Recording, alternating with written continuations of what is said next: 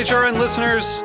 As we celebrate our 15th year, we are deepening our commitment to giving voice to the next generation of food systems storytellers, and we need your help. Our internship and fellowship programs help activate new possibilities for underrepresented and underestimated young people through experiential journalism, audio engineering, and production training. Through these unique programs, HRN helps food equity stewards build essential workforce readiness skills that expand their potential and foster economic mobility. Please consider supporting these critical programs. And with a minimum donation, you can be entered to win a dinner for two at an amazing restaurant in one of 8 cities and tickets to a concert at a great venue in one of those cities. We have incredible partners across the country who have donated, as they also share our passion for helping to educate the next generation of food systems storytellers. Check out heritageradionetwork.org/15 to donate and enter to win today. That's heritageradionetwork.org/15 to donate and enter to win today. And make sure you donate before March 31st. Thank you.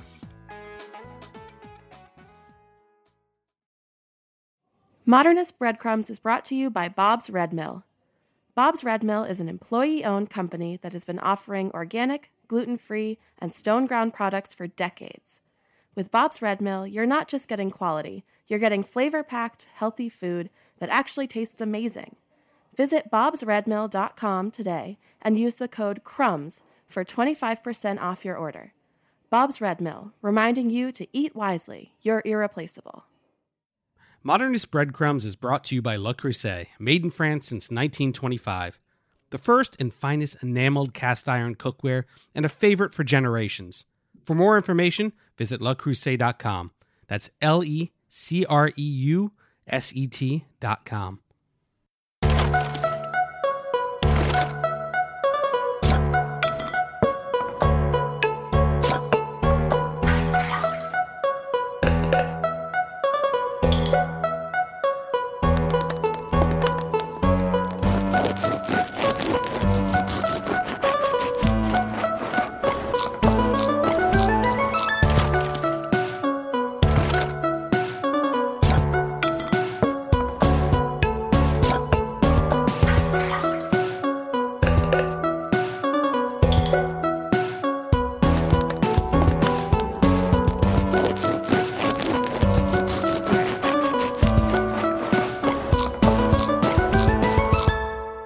Hey breadheads, welcome back to Modernist Breadcrumbs.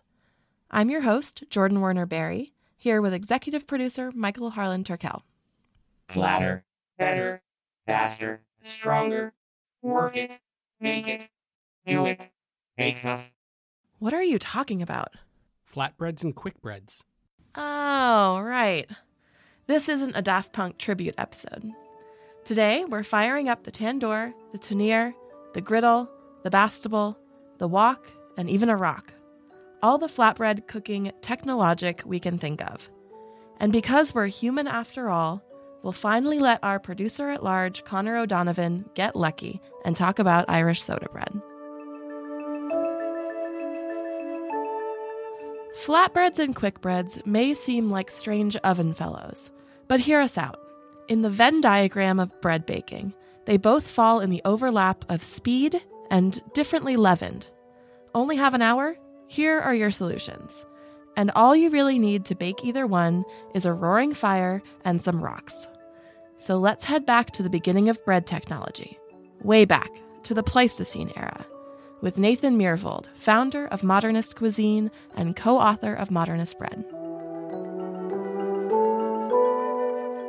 The oldest breads of mankind were almost certainly flatbreads.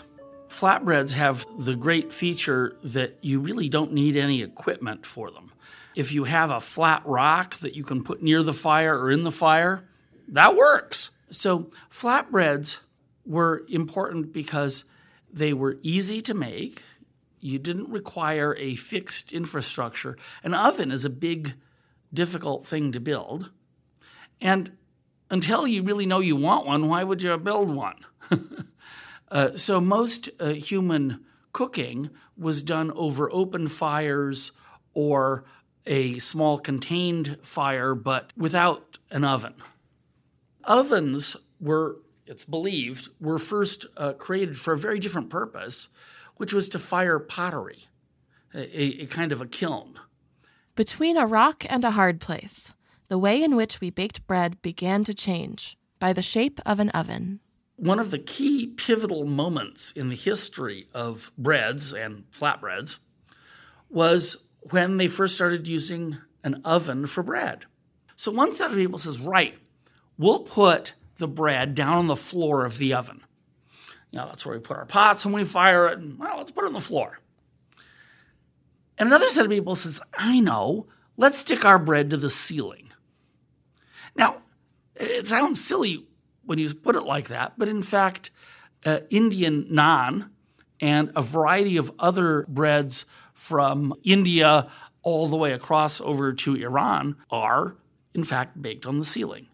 The spread of flatbreads is a great argument against a flat earth, and ceiling breads, seen across the northern Indian subcontinent as well as the South Caucasus, are typically baked in a tandoor.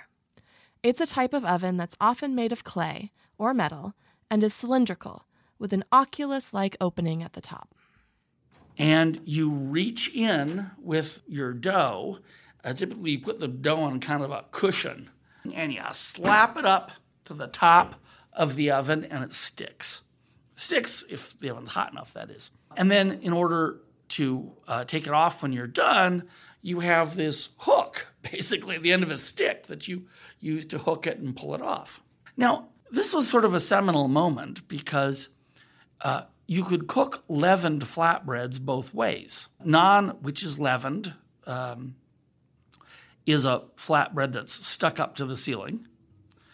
Pita, which is a leavened flatbread, is baked on the floor. But the thing is this, once you started sticking it to the ceiling, then you've got a strong tendency to continue to stick it to the ceiling. Now, this means you're never going to have pizza. Because, think about it, the toppings, they wouldn't be toppings, they'd be bottomings, and they'd all fall to the floor. We started from the ceiling, now we're here. Or depending on where we are in the world, maybe we started on the floor. Mike Solomonoff, chef and co-owner of Zahav in Philadelphia, serves many traditional Israeli breads and had the chutzpah to elevate the pita. But not too much so, since, after all, it is a flatbread. We make lafa, which is, I guess it's a type of pita. Here's the misconception. So pita is not just the thing that pockets. Pita is sort of like this general term for bread. Koubz, which is like Khoubz, is the pita that pockets. Lafa, the style of pita or bread that was brought to Israel by the Iraqi Jews.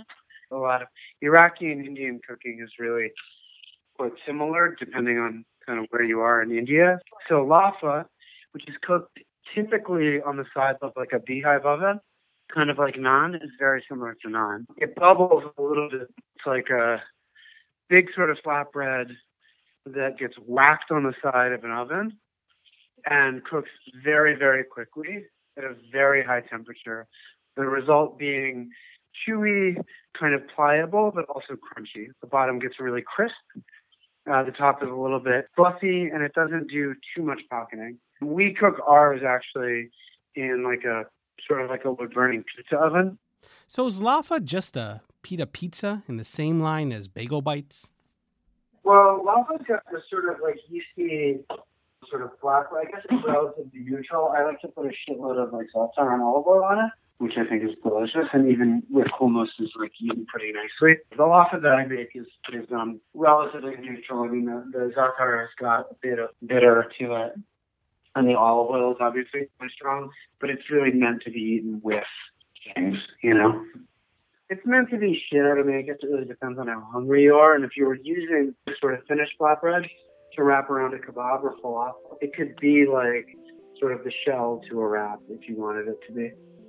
From single-serving bites to breads that carry the meal, there is a whole wheat world of flatbreads out there.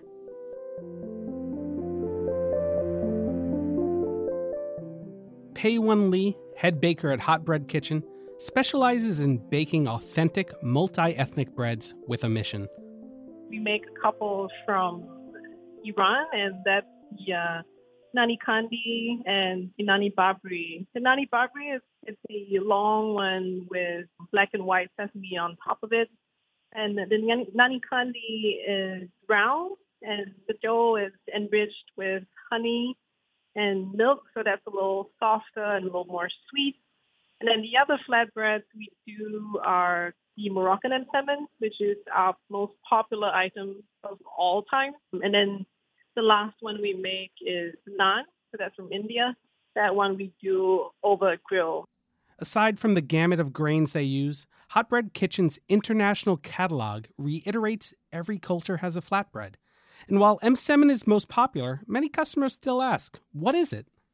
So it's very simple bread that's laminated with oil and butter. The ingredients that make up the dough are pretty much, it's nothing out of the ordinary. And the process of making it is actually very straightforward. I don't know, I think people like it because, well, first of all, I think it tastes great, very straightforward, and it's very versatile. So you could eat it as a wrap. You could have it plain with honey for breakfast. I mean, some of the things I've tried doing with it is making a pizza base out of it. Or I've also tried to use it as lasagna sheets. Msemen as pizza or pasta? Whatever it's used as, msemen is certainly within the world of flatbreads. And the great thing about them is that you don't need much more than a home kitchen to get baking globally.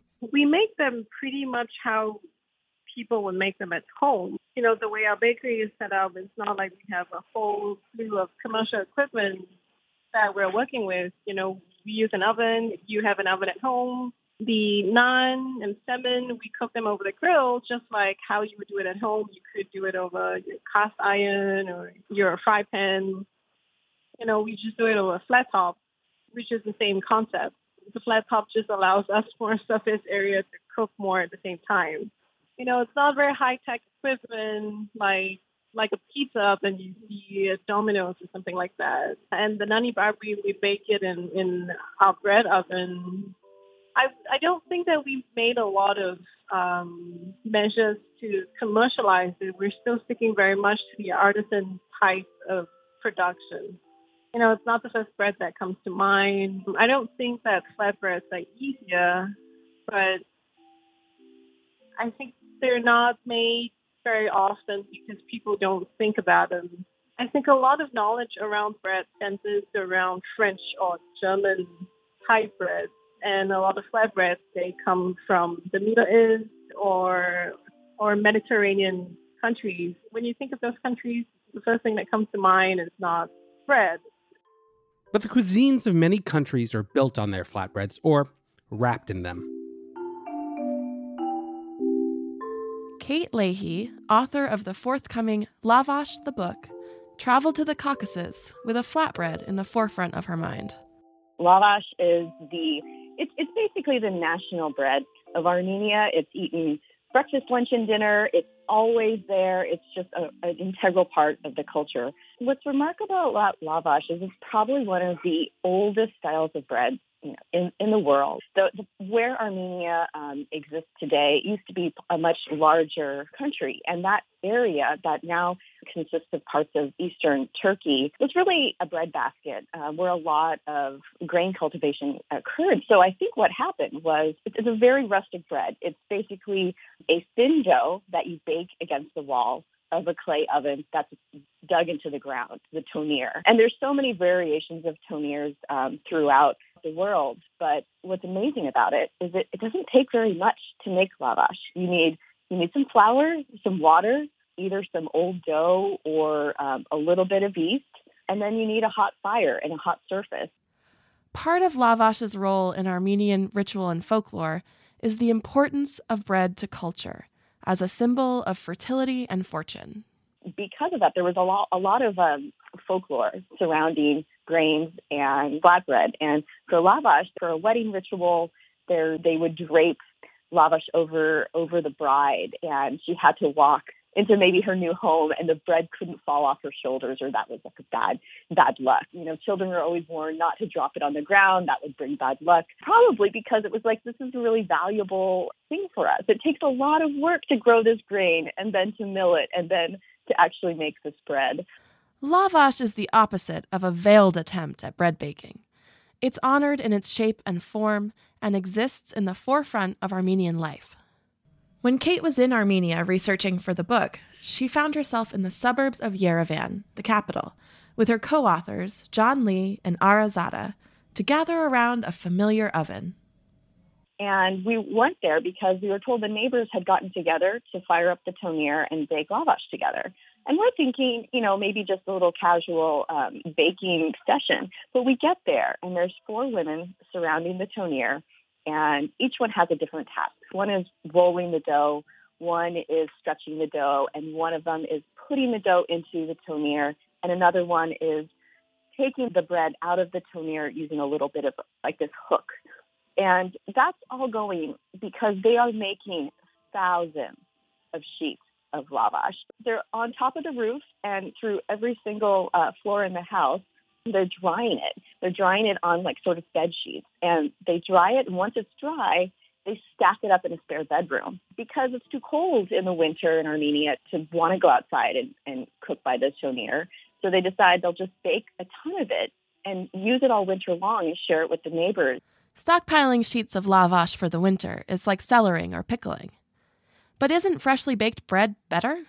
And the way that they bring it back to life is they spritz it with a little bit of water and maybe cover it with a towel. It returns its pliability.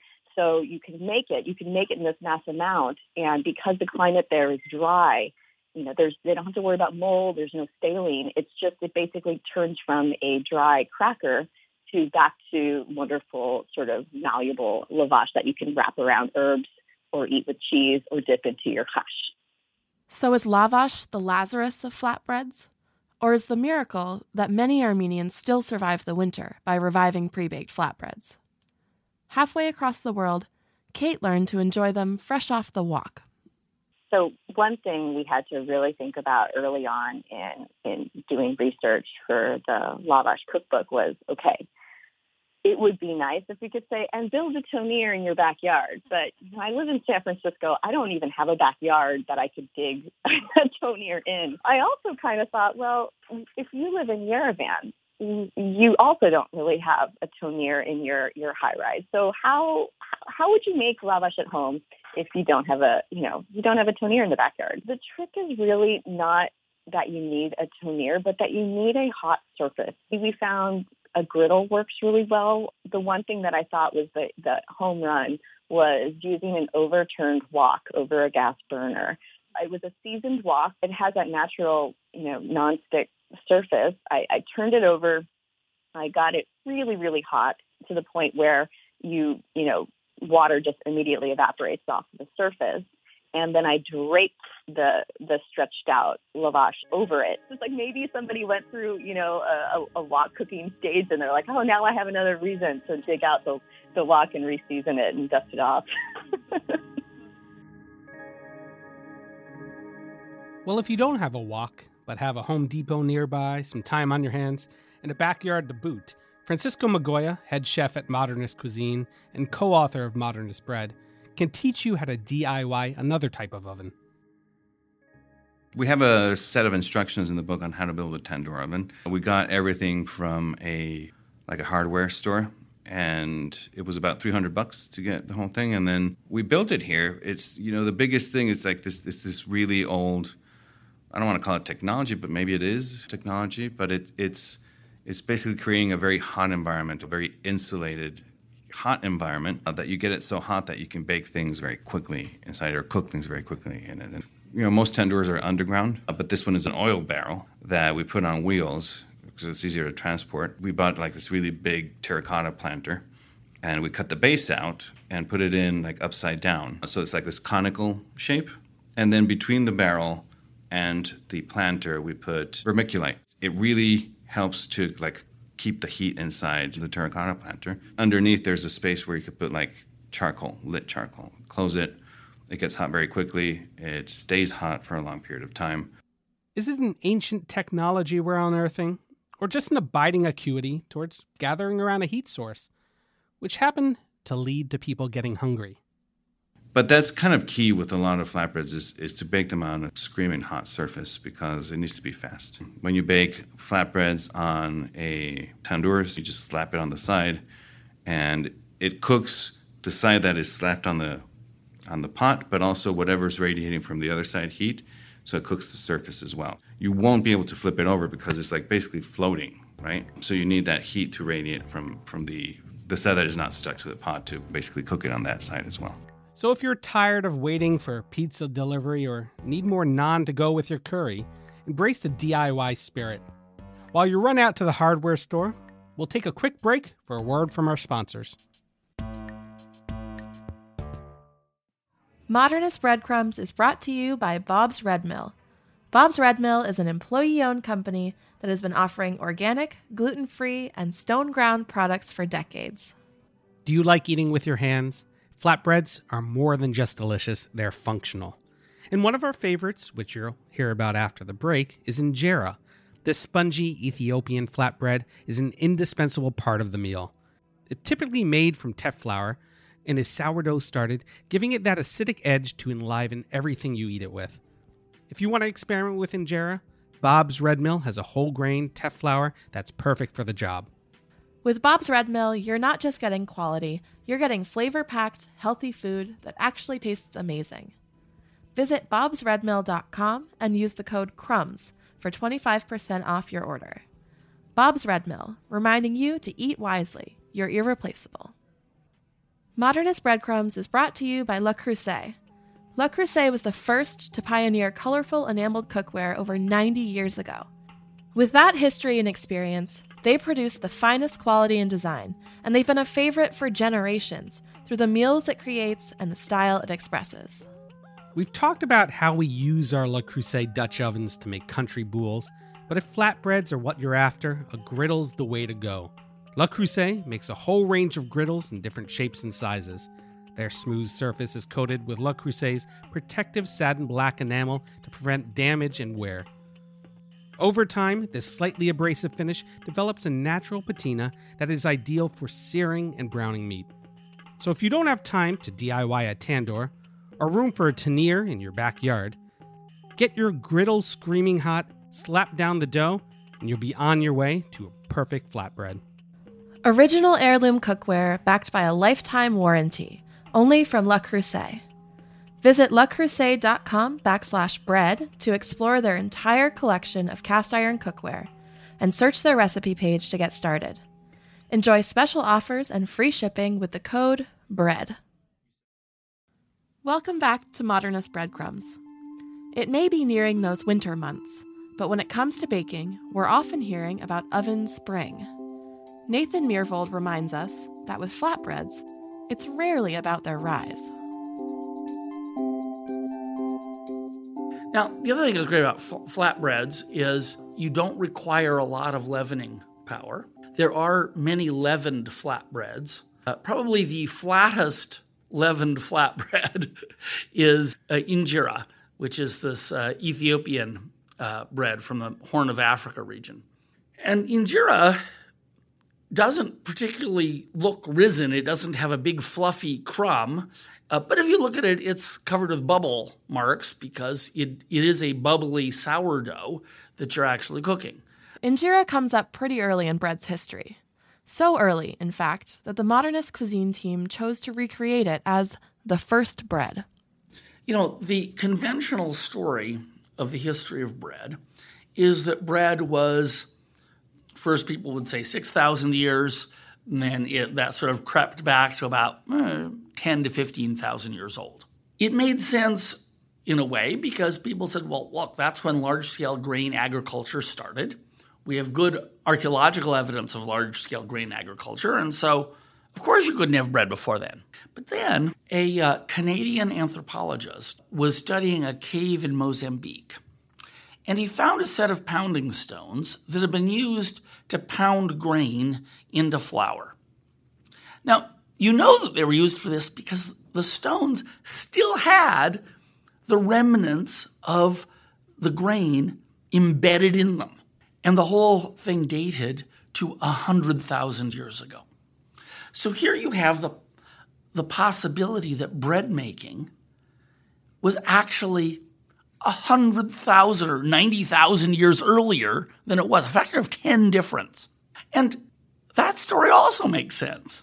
The story being, look, before you would go and deliberately grow a plant, why would you go and deliberately grow it if you didn't like eating it in the first place? Right? You didn't say, well, look, someday we're going to enjoy eating grain, so let's start learning how to grow it first. The grain on those pounding stones was sorghum, which is used to make injera in parts of Ethiopia where its more typical grain, teff, doesn't grow. And since the residue was on pounding tools, they knew it was for flour rather than porridge or beer. And the recipe is pretty simple. You take sorghum and flour, you mix it with water, you let it sit, and it starts bubbling away into a sourdough, and then you pour it over hot rock. Well, hey, we can do that.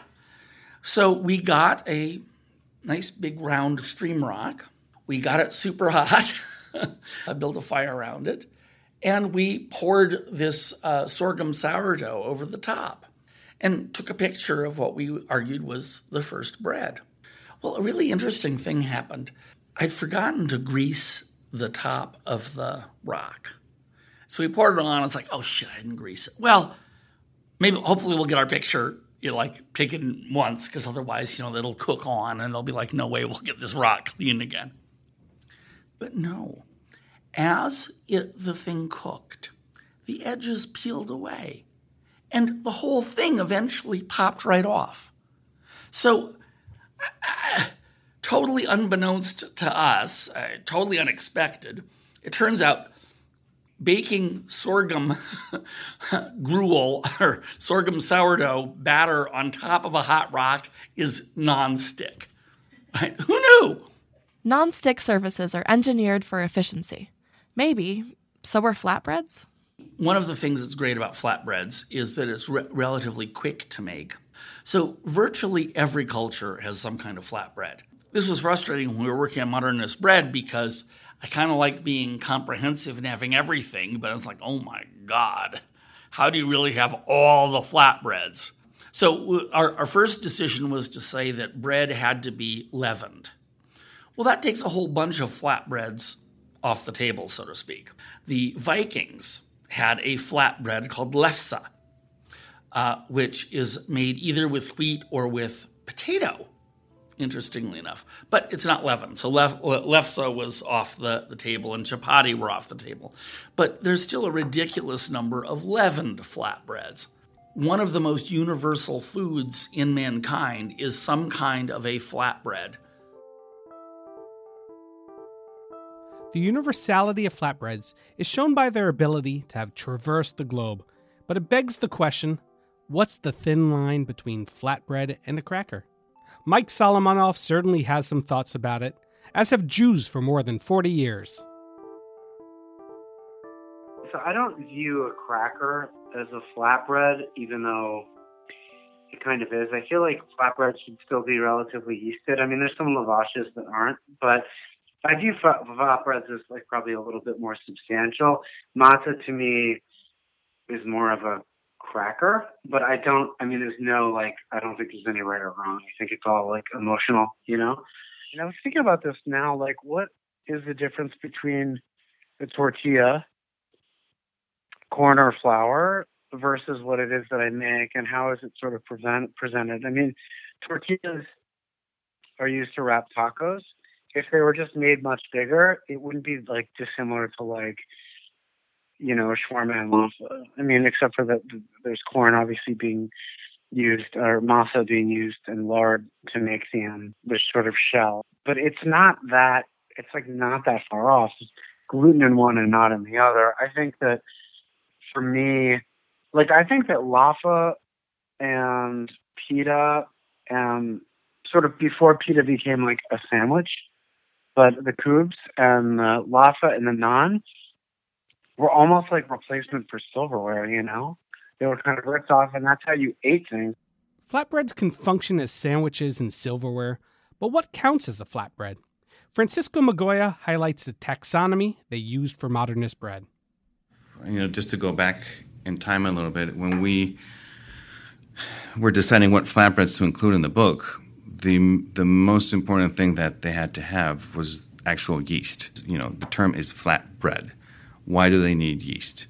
And the answer is that they don't really need yeast for the volume properties that it produces. You incorporate yeast into recipes because yeast has enzymatic activity that it produces in the dough that gives the dough a particular texture and a particular taste. It is an aroma, right? I mean, so it provides the flavor that, like if you have a flour tortilla, it doesn't really taste bready, right?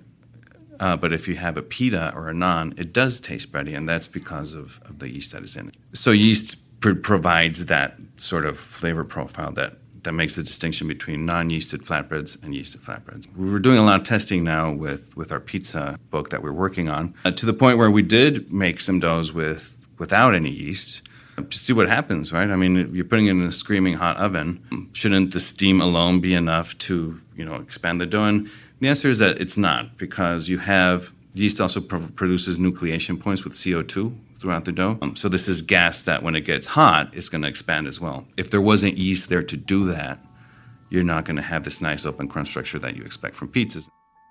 You know that bready taste, right? It's undeniable, unreplicable, as are those open crumbs we've come to expect. But is yeast the only way to get a rise out of breads? How about something a little quicker? We're bringing back a fine lad from last season of Modernist Breadcrumbs, our intrepid producer-at-large Connor O'Donovan, so he can finally have a say about his national treasure, Irish soda bread. Connor went straight to hometown hero Darina Allen, founder of Ballymaloe Cookery School in County Cork. Soda bread is considered to be the bread of our country here in Ireland, and a lot of people think it's a very long and ancient tradition, but actually people didn't really start to make what we now refer to as soda bread until after the 1840s. And that's when bicarbonate of soda, or baking soda, was introduced into Ireland. But when bicarbonate soda became more widely available, obviously, then people really embraced this, because it was here in Ireland the type of wheat that we grow is a sort of soft wheat, a low gluten wheat. Okay. And so it was not suitable for making yeast bread. And also people's batterie de cuisine at that time, so to speak, was very, very simple. Most people cooked over an open fire. So this was a bread that all you needed was flour and salt, bicarbonate of soda, and of course buttermilk. And many people would have had, either they would have had a cow themselves, or else their neighbours would have had a cow. So this is long before electricity. So of course, after a couple of days, that milk would have naturally soured and become more acidic. And the whole process of making soda bread, when the bicarbonate of soda, which is an alkali, reacts with the lactic acid in the milk, and that creates little bubbles of carbon dioxide, and then they expand in the heat of the oven or the pot oven, the bastable, as people used to cook a lot of the soda bread at that time. They would have cooked it over the open fire. A bastable, or pot oven, is an iron pot placed on embers, with more embers put along the lid for even heating. Just like the early flatbreads we've talked about in this episode, early soda bread was cooked on an open fire. So when I was a child, I would be sent on holidays to County Tipperary to have holidays and get some bog air at my cousins who lived near 2 Mile Burris. And my great aunt Lil and my uncle Bob, and they had in their house a huge big open fireplace with the crane and the big 3-legged pots and the bastable and everything. And even though they were quite, in fact, well off, as in relatively speaking, my great uncle Bob was a great traditionalist, and he absolutely refused to have the open fire blocked up and everything. So my great aunt cooked the bread and everything, actually, pretty much. I just caught the end of that era. I learned how to bake over the open fire. Many people of my age now would no longer know how to do this. Bastables are mostly just fond memories now, thanks to the convenience of modern ovens. No need to shovel coals, just turn a knob or press a button. A soda bread tradition of different sorts persists, though. When you made your loaf of soda bread, then you would cut across a deep cross in the centre, and that was a traditional blessing. And also then you prick it in the four corners, and it depends on what part of the country, but some would say to let the devil out, and other people said to let the fairies out. And we still do that, and every class I teach, I say to people now it's really important to let the fairies out of the bread, otherwise they'll jinx your bread. A perfect loaf of soda bread may well look like a fairy's side home, but it's not where they're meant to dwell. So score the cross, prick the corners, and send the fairies back into the wilderness. The added flourish doesn't take long. And of course, the other great thing about soda bread is it's literally made in minutes. So it's not like sourdough or something where ideally there's a 12 or 48 hour fermentation. So if you suddenly discover you're out of bread, you just turn on the oven and you put some flour into a bowl, add some salt and bicarbonate of soda, and then, make sure it's well mixed through, run your hands through it to make sure the salt and bicarbonate of soda is well mixed through. Make a little well in the centre, pour in the buttermilk, and then make your hand into a claw sort of thing like that. And then start in the centre and stir in a full circular movement out to the outside of the bowl. And then the bread is made. Just flour the worktop, turn it out, just tidy it around the edges, flip it over, and then cut the deep cross in it, and then I did the fairies or the devil out. So it's made literally as fast as I spoke about it there. The soda bread we most often see in the United States is what the Irish know as spotted dog, with its bits of fruit and caraway seeds. The addition of caraway makes it what Darina calls emigrant soda bread, because spices would have been hard to get on small Irish farms. The classic soda bread in Ireland is more like what one of Darina's favorite cooking writers, Nora Laverty, describes. She describes the wonderful soda bread made by somebody called Mrs. Feeney in her parish. And I quote here, "When it came to making plain soda bread, there was no one in the county Kildare who could hold a candle to her. The dough of her bread was as light and as white as bog cotton. The crust was always brittle and richly brown, with never a crack or a seam. The shape had a symmetry usually to be seen only in advertisements. And the flavour was the true, sweet, nutty flavour of a perfectly baked wheat." I mean, how beautiful is that? I wish I could write like that. It's so lovely. Yeah.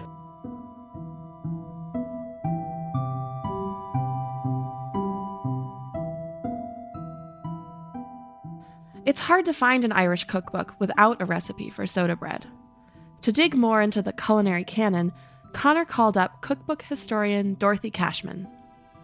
There has been a certain received amount of literature about it, the mid-1800s and everything like that. So it made me go back and actually question some of that. And now I have a headache from potassium carbonates and sodium bicarbonates and trying to figure out what the hell they're all talking about, because I think they use the terminology in quite a loose way. Obviously, there's a big chemistry element as well. Yeah, and I am not a chemist, I can tell you.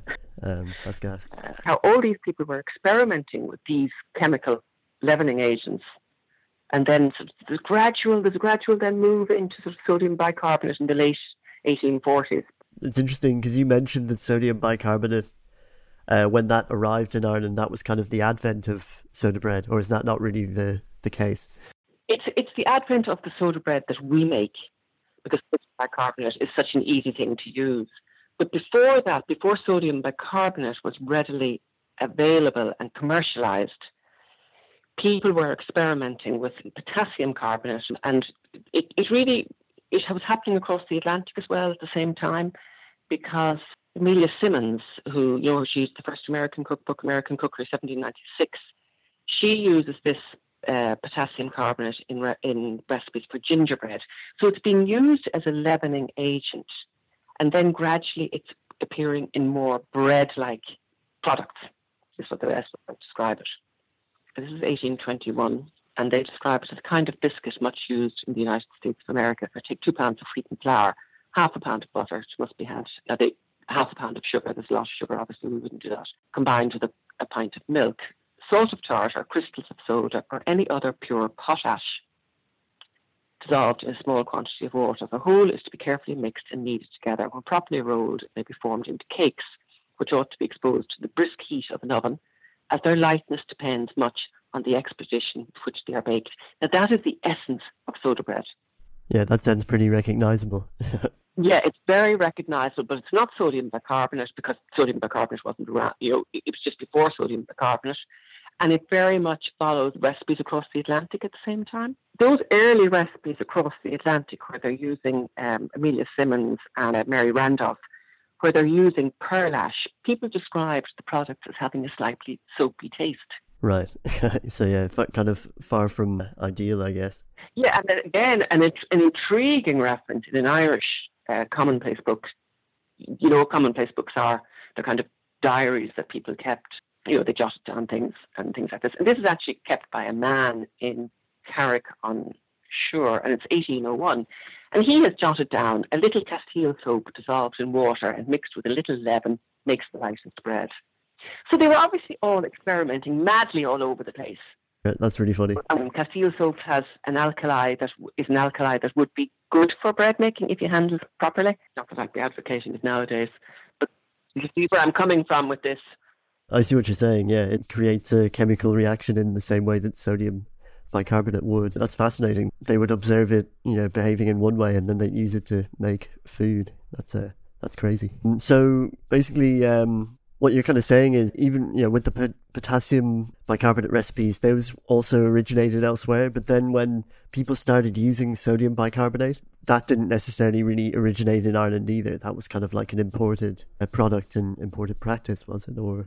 Well, sodium bicarbonate became available, and I don't imagine that Irish people were the only people to use it. I think soda bread is, it touches those chords for Irish people. It's home and hearth. It's family. It's all of those things. Now, interesting, will it survive into the next generation? For a generation obsessed with instant gratification, there should be nothing better than a quick bread. Until live streaming has smell-o-vision. Although they don't fit under the purview of modernist bread, co-author Francisco Migoya was kind enough to share a few quick thoughts. So a quick bread got its name for a reason. It's a lot faster. It's a different animal completely. It's something that a lot of people could more readily and easily do. You don't need to plan that much to make a quick bread. As long as you have cold butter and flour and, chemical leavener, you can pretty much make a quick bread at any moment. It's such a large genre because it goes from an Irish soda bread, which is not bread-like. They call it that, but it's not bread-like. It's more like a dense pound cake. A pound cake is a quick bread, but so is a scone. How are these related? They're not. They're just, you can make them quickly. So should we call breads slow breads? Why are we calling all of these very different things the same thing?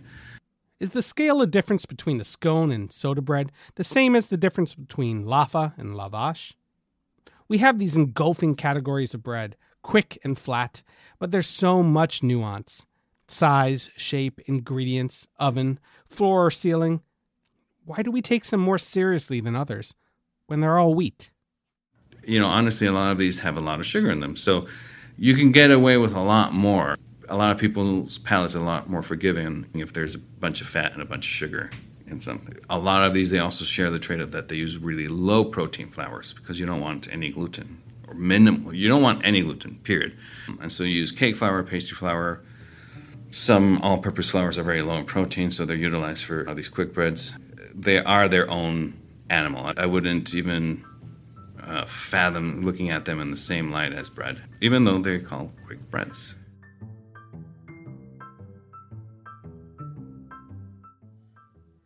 It's really a matter of inches as to how we classify what counts as bread, whether it's fast or slow, flat or fluffy.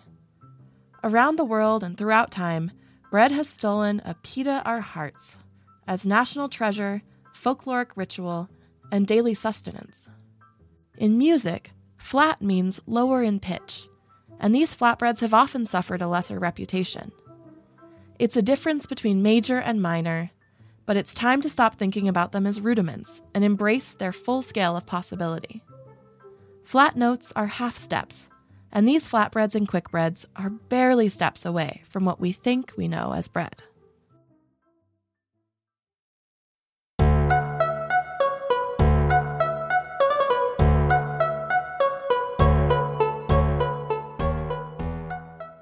This has been episode 12 of Modernist Breadcrumbs, Flatter, Better, Faster, Stronger. In the next episode, we'll hop in our Win a Bread Go and take a road trip around America's regional breads. Special thanks this week to Mike Solomonov, Pei Wen Lee, Kate Leahy, Darina Allen, and Dorothy Cashman. And a huge Gavra Ma'agat to our producer-at-large, Connor O'Donovan, for producing all the Irish soda bread content that never made it into the oven last season. Modernist Breadcrumbs is produced by executive producer Michael Harlan Turkel and me, Jordan Werner Berry, in collaboration with Modernist Cuisine. Our audio engineer is Noam Osband. Our theme music is composed by Thomas Hughes and Gretchen Lowe's. Hear more on Instagram at Carol Cleveland Sings. Modernist Breadcrumbs is a production of Heritage Radio Network. Learn more at heritageradionetwork.org and follow us at heritage_radio. Thanks for listening.